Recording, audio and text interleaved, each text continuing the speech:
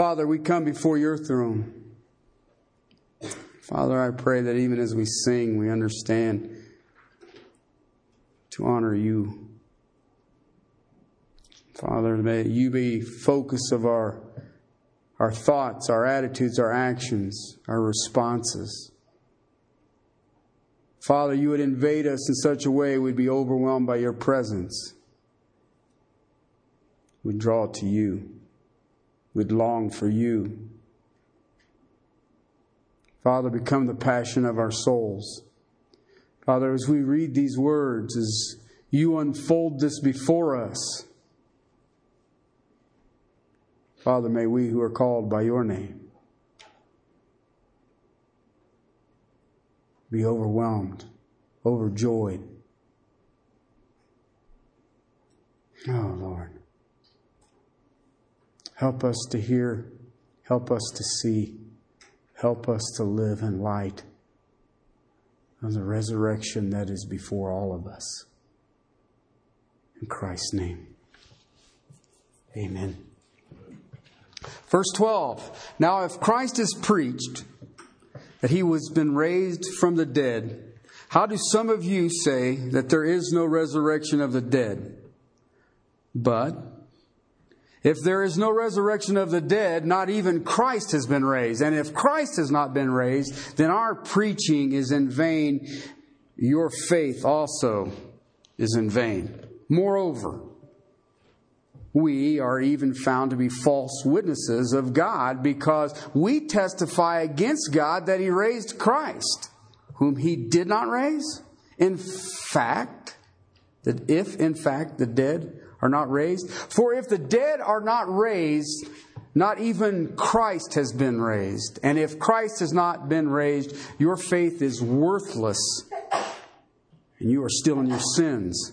Then those who have fallen asleep in Christ have perished. If we have hoped in Christ in this life only, we are of all men most to be pitied. Okay, the Apostle Paul is writing to a church that had succumbed to their societal influence. This is not a doctrinal thesis here, because he's explained it already. I make known to you, brethren, the gospel which I preached to you, which you also received, and which you also stand, by which you are also being saved, if you hold fast. He's not saying this is new. How did you get saved? How can you be a church? And we've already looked at the first 11 verses is proof of the resurrection. And then the verse 12 is sort of the pivotal thing here, because this is what happens.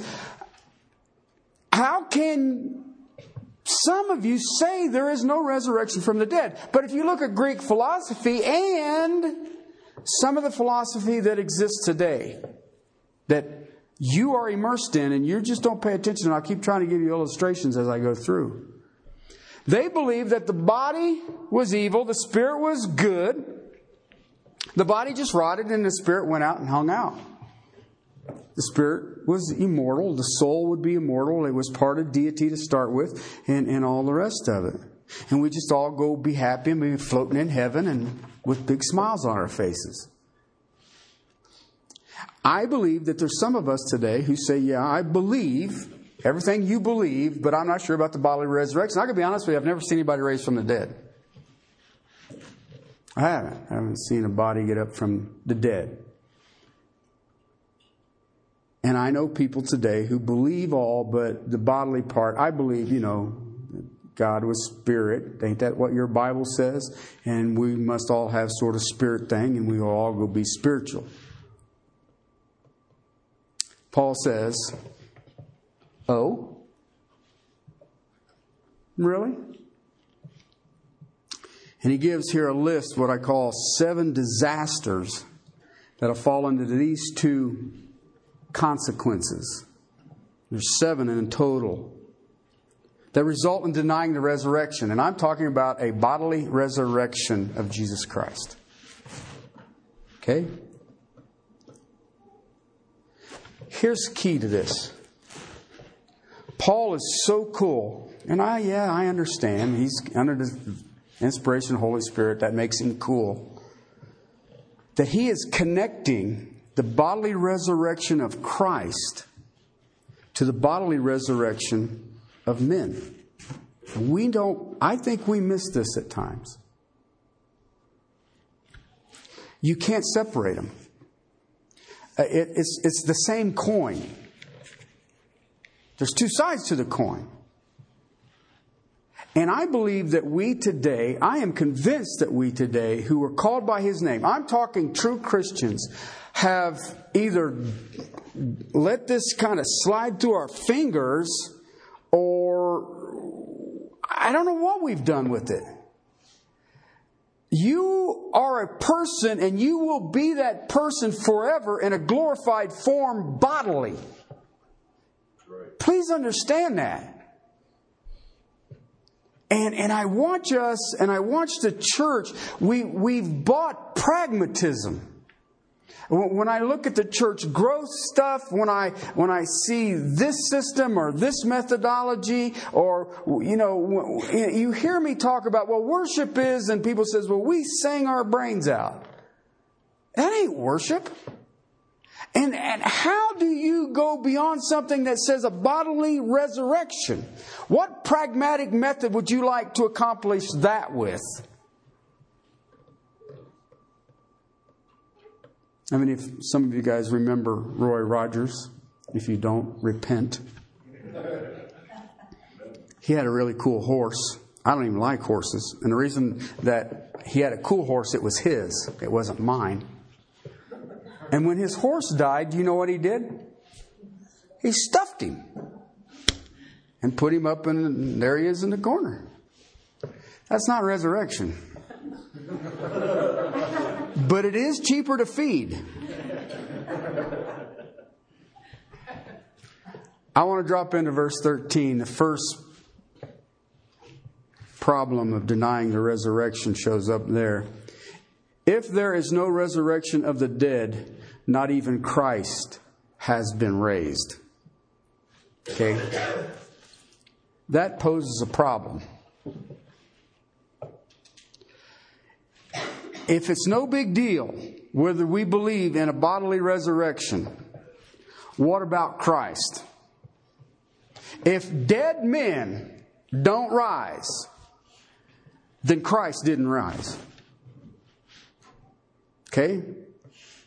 And Paul says, by the way, that would be contrary to the first 11 verses that I've just written. Okay?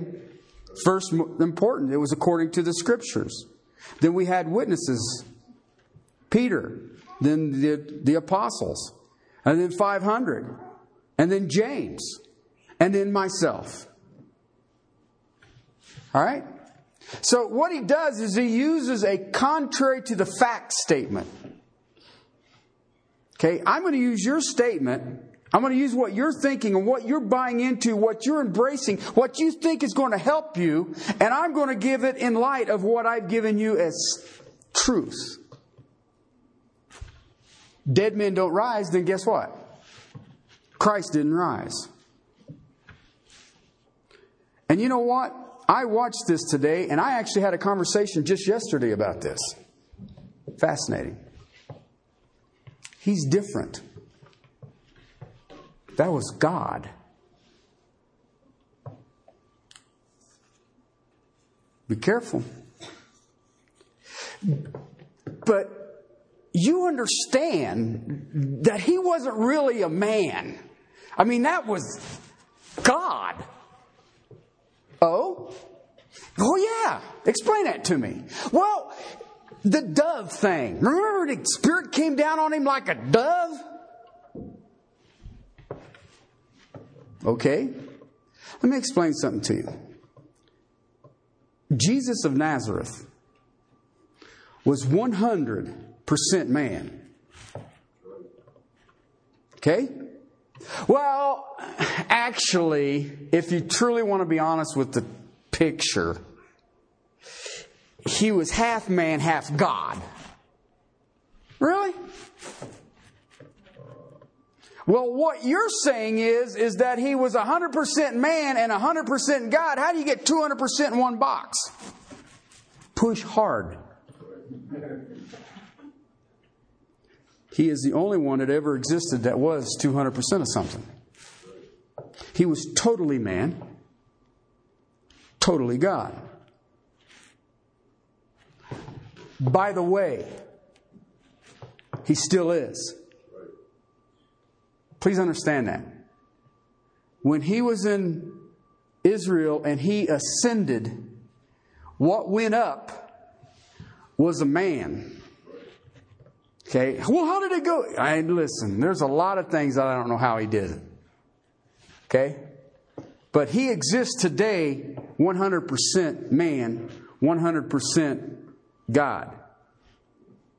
And Paul assumes there is a total incarnation, a full incarnation. This is a man who is God.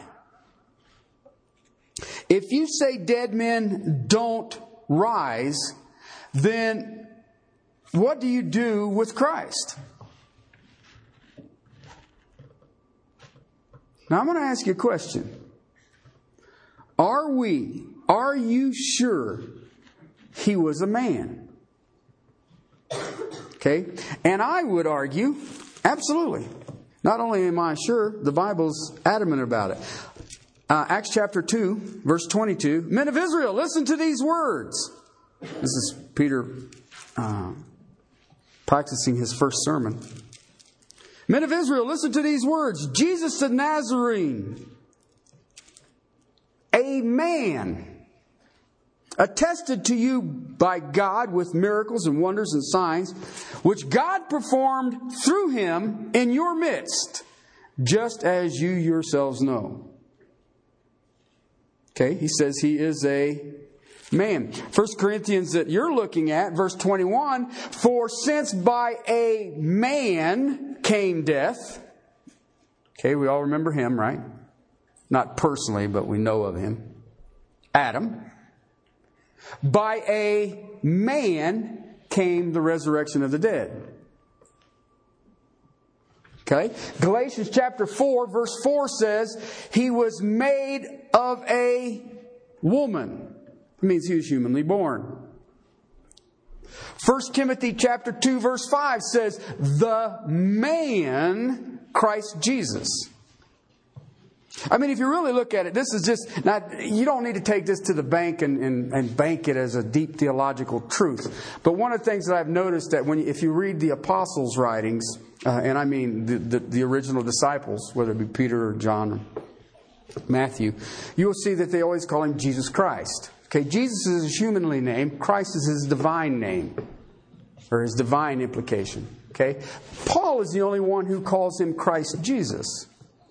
See, the disciples had met him first as Jesus, the human. And then they hung out with and seen and were exposed to, oh, this is Christ.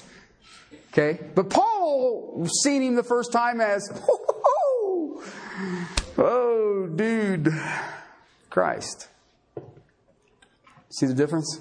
I mean, you don't have to go out and make it, I'm telling you, we've got a great controversy here. You don't have to go there. It's just something that I've noticed, and there may not be any truth to that at all. I understand him as Christ Jesus. Timothy had seen him as Paul saw him, and he was the man Christ Jesus. One of the best statements of the humanity of Jesus Christ, is the whole letter to the Hebrews.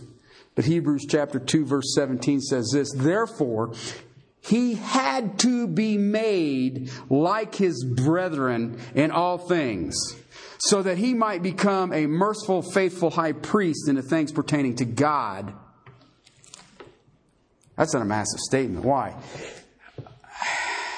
In all ways he was tempted, yet was without sin. See, when the world looked at him, they looked on a man.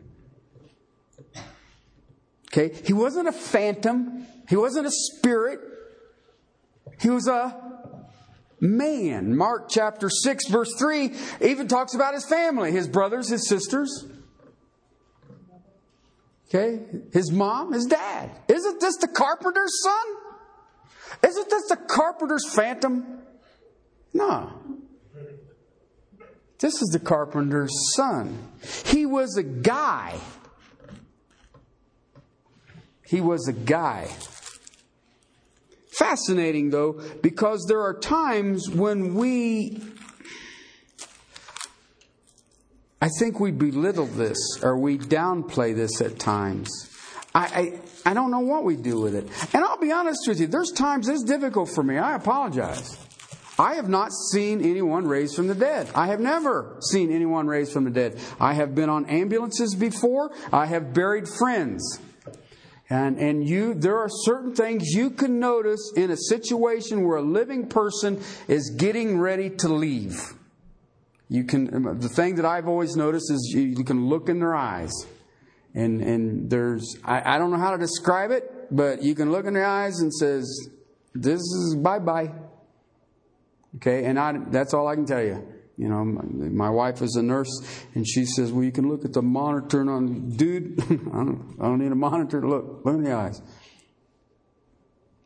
John chapter 19, the Gospel of John chapter 19. Pilate, after mocking him, and Jesus came out wearing a crown of thorns and a purple robe. Pilate said to them, what? Behold the man. Behold the man. 1 John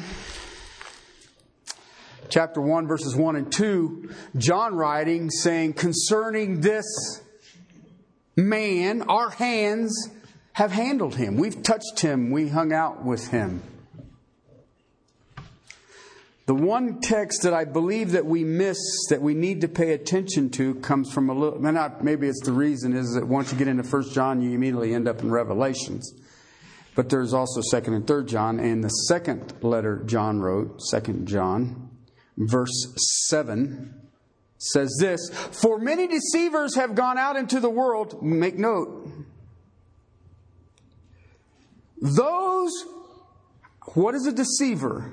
Those who do not acknowledge Jesus Christ as coming in the flesh. This is the deceiver and the Antichrist.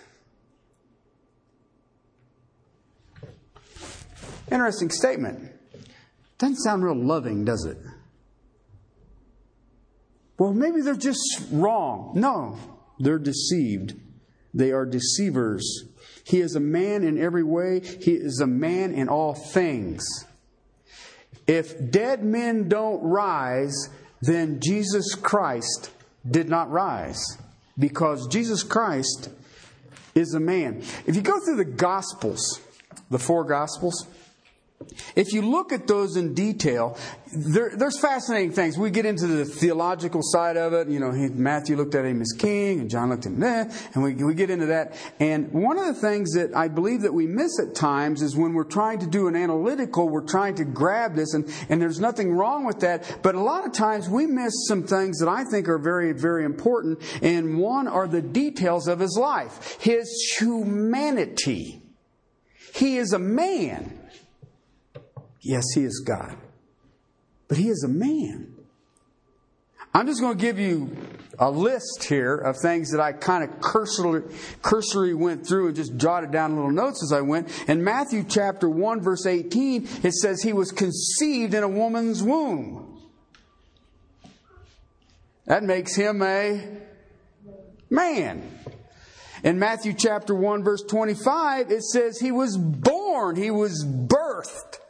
That would be the human manner of being born. He didn't crawl out from under a rock. He didn't spontaneously exist.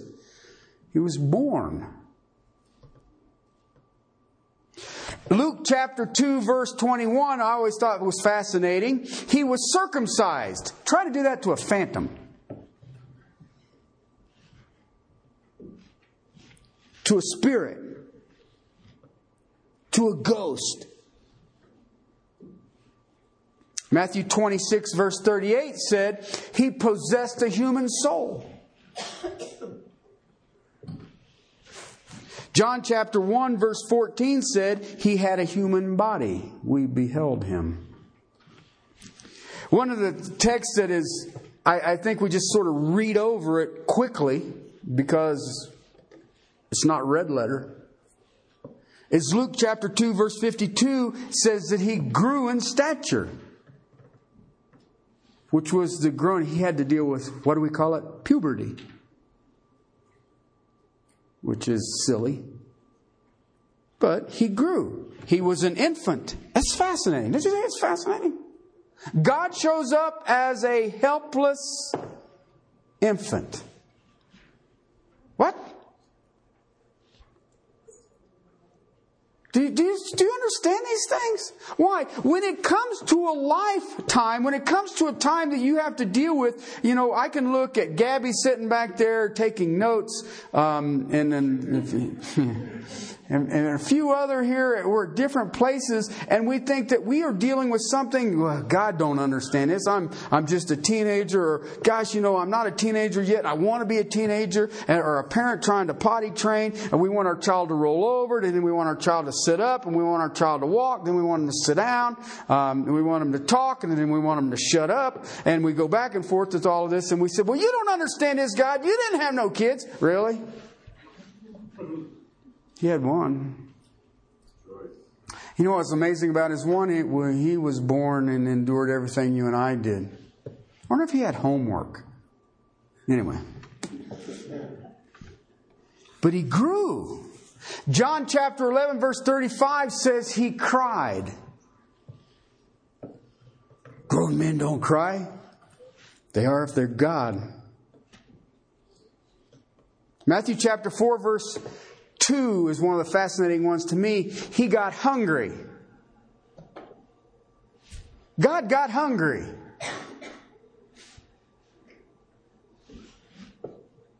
John chapter 19 verse 28 said He was thirsty. I have spent a little time in Israel. It would be easy to get thirsty in Israel. If you just woke up, you could probably be thirsty. Matthew chapter 8 verse 24, He became sleepy. I remember one time He crawled up in the front of a boat in the middle of a storm. He was tired and He was taking a nap. In John chapter 4 verse 6, it says He became weary. He became weary. John chapter 11 verse 33, He felt sorrow and grief. This is God, people. But I thought it was this. No, He is a man. In Luke chapter 22, verse 64, this man's face was beaten by fists. In Matthew chapter 27, verse 26, this man was whipped, was scourged. Luke chapter 23, verse 33, this man was nailed to a cross. John 19:30, this man died. John 19:34 says that even after His death, His side was pierced with a Roman spear. In Matthew 27, verse 59, this man was buried in a tomb. I give you these because I want you to think about this, that He is just like any other man. He is a man. He wasn't a phantom. He didn't have a special blessing from a dove who landed on him and John the Baptist baptized him.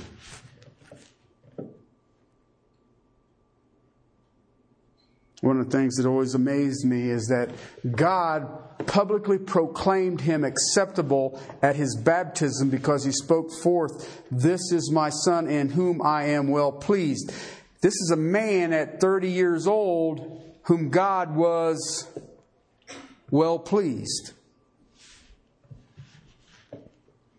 At 30 years old, God was not well pleased with me.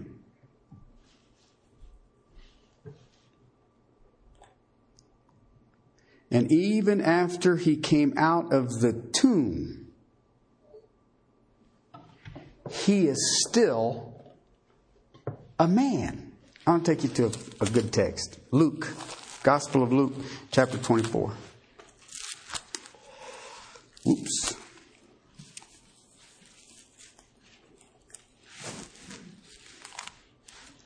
Luke 24. We'll pick it up. Let's see, where do I want to start? Verse 33. And we'll probably go through 43. Okay? Because this is fascinating. We read this a lot. We've heard this a lot. I think there's even a little group called the Emmaus guys or whatever they call themselves. They got up that very hour and they returned to Jerusalem. And they found gathered together the 11 who were with them. Okay, who is this? Okay, these guys were the guys on the road to Emmaus. They had just gone through an awful week and had fallen in love with Jesus. And before their very eyes, this Passover celebration turns into this awful lynching and murder of this man that they had grown to love. And on the road to Emmaus, he shows up and reveals himself as Jesus Christ. That very hour, they return to Jerusalem. I bet, probably like you're the Roadrunner cartoon, dust over the hills, headed back to Jerusalem. And they found gathered together the 11, those who were with them, saying, "The Lord has really risen, and He has appeared to Simon." They began to relate their experiences on the road and how He was recognized by them in the breaking of the bread. It became clear we break bread together. While He's telling these things, okay, now you're in that upper room and you've gone through a nasty couple of days. Okay? And now you got two guys saying, "Well, I just talked to him." Been out in the sun too long. Okay, I remember where they buried him. I know where they buried him. While they were telling these things, He Himself stood in their midst. That's sort of like the Star Trek thing. Beam me in, Scotty, or something. You know, He is and now He isn't. Now listen, I've never experienced anything like that, and I would have the same response that they had. Uh-oh.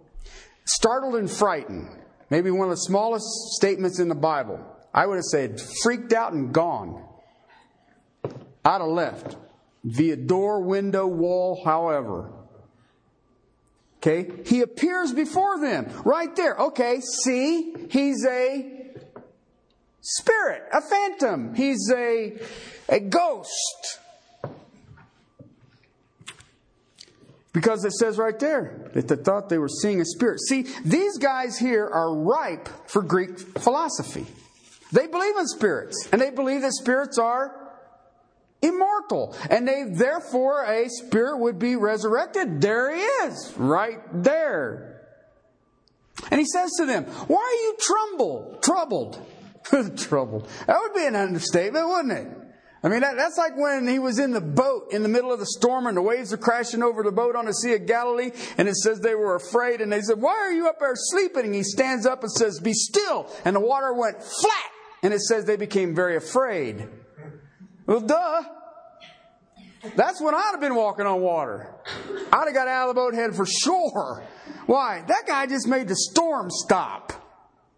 Okay? Well, you shouldn't have woke him. But I really wish that Christianity would understand who is their king. You can't kill him. He is a man. He died. He paid the penalty. And the penalty was so successful, God says, "I accept it," and you're out of the grave. And He is flesh and bone to this day. How do I know that? Watch. Why are you troubled? And why do doubts arise in your hearts? He says, I told you I was going to be raised. See my hands and my feet, that it is I myself. Then look what he says.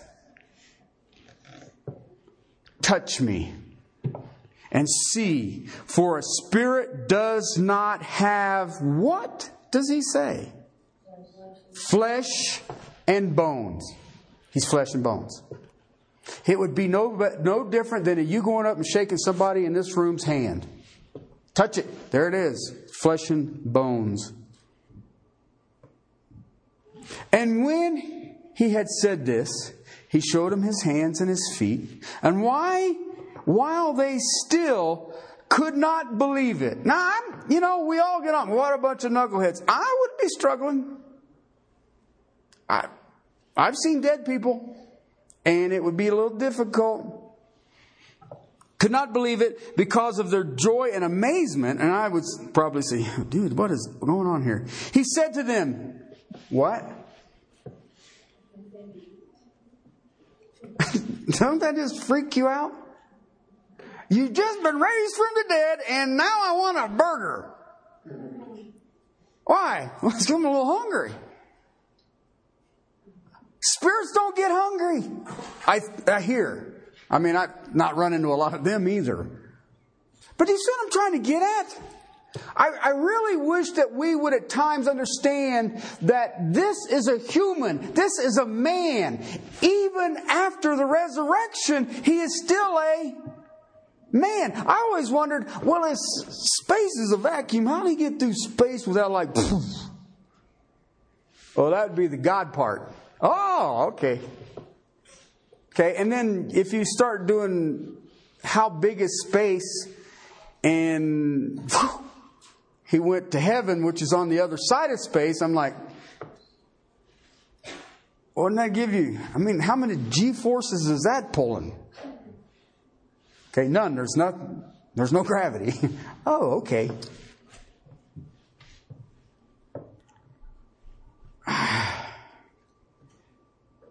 Have anything to eat? And they gave him a piece of broiled fish, which I guess is something that people would like. And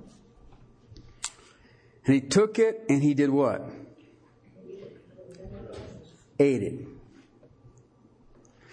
These are my words which I spoke to you while I was still with you, that all things which are written about me in the law of Moses and the prophets and the Psalms would be fulfilled. And he opened their minds to understand the scriptures. Okay? Paul's point, 1 Corinthians 15. The philosophy or the mindset that the dead don't rise, it's spirit. Okay? Now, you don't think that this ain't true. I want you to think about something. How many times have you watched loved ones getting ready to separate, and the one loved one says to the other, and don't worry, even though I'm dying, I will be with you? Where'd that come from? I mean, it's a great sentimental thought. I mean, I understand it, but I got news for you people. I love you. I have spent years with some of you. But when I'm out of here, I am not going to be with you. And nothing personal, I don't want to be. Because I know the alternative. The alternative is absent from the body. Okay? And you know what? You probably don't want me hanging around anyway. Because you guys know my warped sense of humor. And you would probably be better off to have Jesus around than me. Okay, so but where did that come from? I will be with you always. And you'll hear him say this. I feel their presence. What the heck does that mean? Where did it come from? I can tell you where it came from. Greek philosophy. Why? The Spirit is eternal. And what does it do? Hang out and bugs people. I mean, we've seen that movie. What was that one? that Swayze was in? Yeah, and he's going to solve his murder. Okay? And we like that. But you know what? It makes a good movie, but there ain't no truth to it. Please understand that. Please understand that. But you and I buy into it. And it is a philosophy that is there. And I got news for you. It's in the church. I talk to people. I know 2 pastors right now that do not believe that Jesus exists bodily. And I do not have the heart yet to show them 2 John 7. It's hard at a pastor's prayer time to... I think you're an antichrist. It sort of takes the edge out of the moment. He still has flesh and bones. He's a man. Okay, he's glorified. Yes. Okay. Nevertheless, he is a man. It's still the same man he was before. Please understand that. You know what? My calculations are, he is the only glorified body that will exist in heaven for eternity that will bear scars. And every time we see him, every time we fellowship with him, every time we adore him and worship him, we will know that those scars were for us. But you know what? When we see him, you know what it's really going to be? We shall be like him. I like that. I remember a professor one time told me that in heaven, everybody's going to be 33-year-old males because we will all be like him. And I thought, ew. That just don't sound like my description of heaven. And then I've read on and said, nah, that's silly. Okay, because we are as different as the stars. And God made us that way. And I like that when we get there, we'll be individuals, and yet we're all going to be in a unity that can only exist because we'll be existing in a glorified body that is flesh and bones. Now listen, it's going to do different things. If you read the text that I just give you where they were in the upper room with us 12, here's how silly my thinking is. This is why you don't want me to come back as a spirit. But he ate and then he went right through the wall. Okay, now I don't mind him going through the wall because he's a glorified body. What happens to the fish? Okay, I mean, I know that's a sick... What the heck? Of course you think? That ain't a glorified fish he just ate. So why didn't it stay in the room? So I don't, everybody's like, oh, that's a sick puppy up there. But I don't know how that works. I just don't know how you say, today you'll be with me in paradise. Where's paradise? It's way up there. Everybody asks me, well, where's heaven? Up. It's easy. That's the easiest question I've ever been asked. It's up. Where's up? Wherever God wants it to be. Because I always got nervous that if he calls us home at the wrong time, the Chinese would be going down. Because we went up. And anyway. Lost that message, didn't he? Same man. And everybody's saying, he's going to be the same in heaven. Shoot. Okay. When we see him, we will be like him. What will be cool about it is we will know as we are known. We've seen that in 1 Corinthians 13. Paul's point is, the dead don't rise. Christ didn't rise. Okay? Take it back to what we already have looked at. Think about this for the second. You want to say that the entire faith, what do you do, is based on his resurrections. Romans chapter 10 verses 9 and 10 says, if we confess with our mouths that Jesus is Lord and that God raised him from the dead. Okay? And we confess with our mouths, which means I'm in absolute agreement. Which means he had to be man. I just gave you a whole list of texts that says he has all the attributes, actions, and sympathies and passions that a man has. Salvation is based on his resurrection. And if salvation is based on his resurrection, then he was a man. Okay? It's really very clear, very simple. But we do struggle. And, when I look at what Christians go through, I guarantee you in this room right now, there are people in here who are struggling, who are heartbroken, who are having problems with their kids or need to be having problems with their kids, maybe concerned about their jobs or just got their second mortgage on their house so they could get a tank of gas. And we're all sitting around saying, but God doesn't help us with this. And I laugh at it because you know what? He's a man.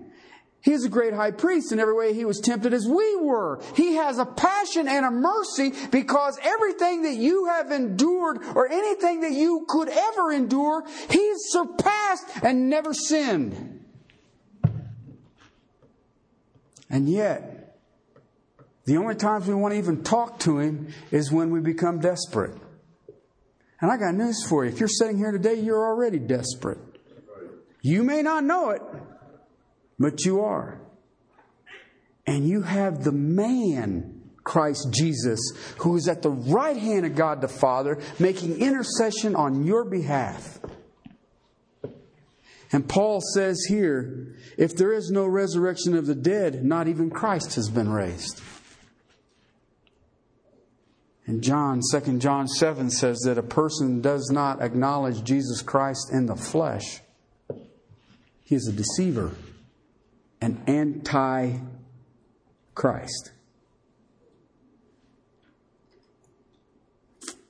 The second result is verse 14. All gospel preaching is useless. Don't panic. We'll look at it next week. Father, thank you for the resurrection. Thank you that we live in light of the resurrection. Thank you, Lord, that you have given us the resurrection. And Father, I lift these precious souls to you that they would walk in light of the resurrection and the power of the resurrection, the promises of the resurrection. Help us, Lord, to know that you raised your Son from the dead, and that we shall be raised to walk with Him forever and ever. Thank you, Father. Thank you for my brother Paul, who gives us these words that we may rest full weight upon it, to your glory and to your praise. Help us, Lord. In Christ's name, amen.